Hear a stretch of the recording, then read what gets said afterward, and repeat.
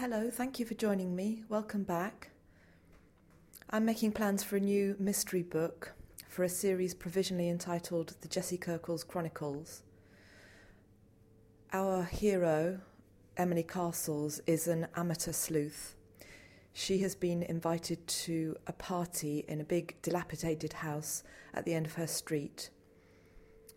There she witnesses what appears to be a murder.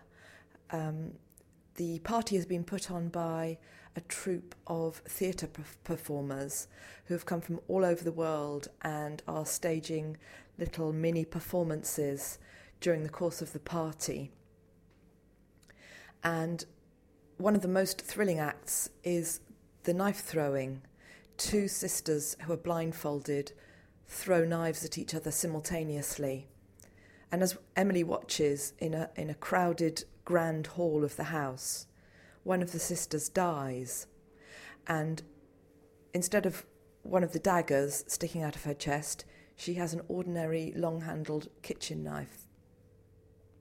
So of course people go mad, they call the police, and that's where we left the podcast last time.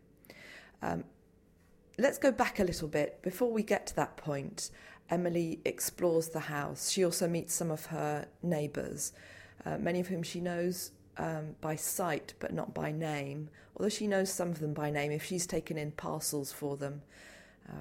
There's Dr. Muriel, for example, who lives opposite, and she's a large, hearty, squarish woman, the colour of concrete.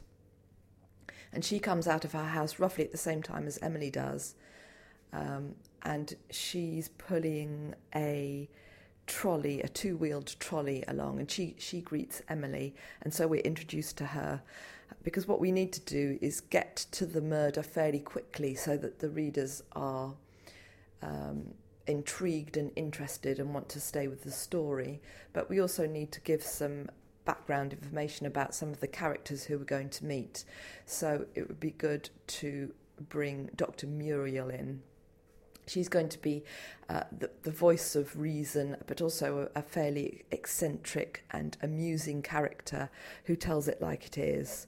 She's Emily believes her to be a professor of Essex, whatever that means. And Essex is a county in England, but it turns out that Dr. Muriel is actually a professor of ethics.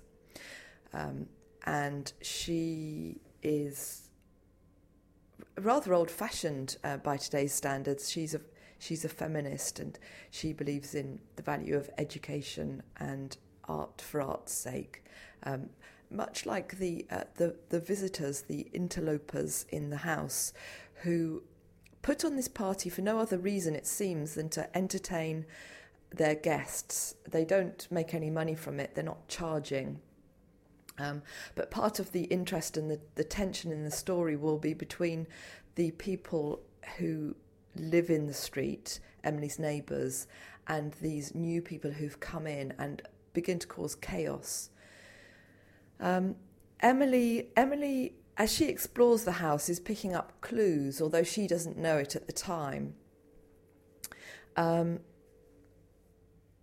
She sees, and I mentioned this in the last podcast, she sees these two sisters in the boudoir, and they seem displeased that Emily peeks in on them, although that in itself could be one of the performance elements. But they close the door on her, so she must have seen something that she shouldn't have seen. And she also sees one of the sisters run past her with the knives.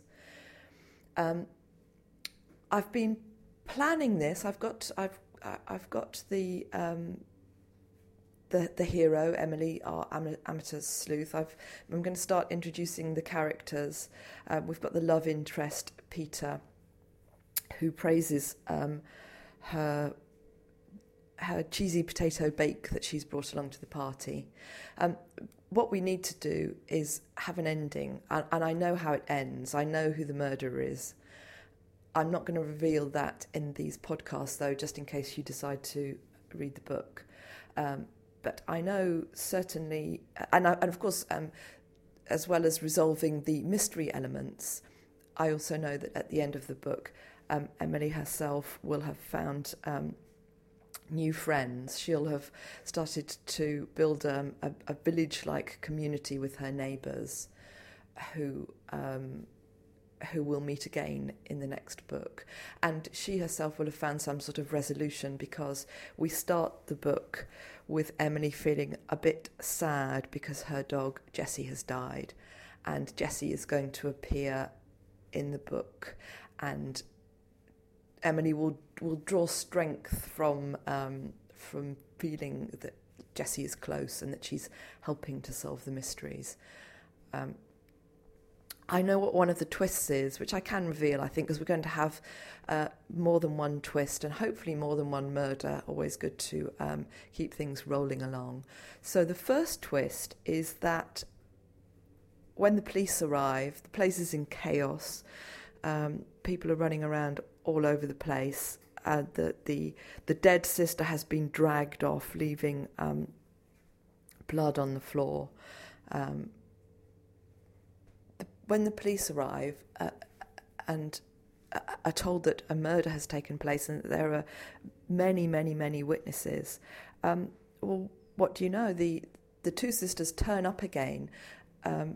The sister who had apparently died is there in her stained costume, with the knife still sticking out of her chest.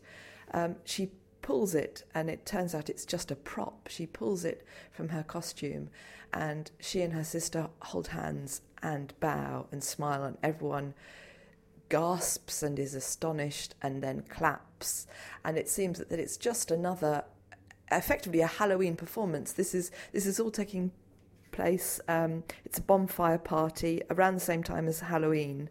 It has been a fantastic theatrical trick, apparently, and yet Emily's not sure. You know, she looked at that girl and she saw the light going out of her eyes.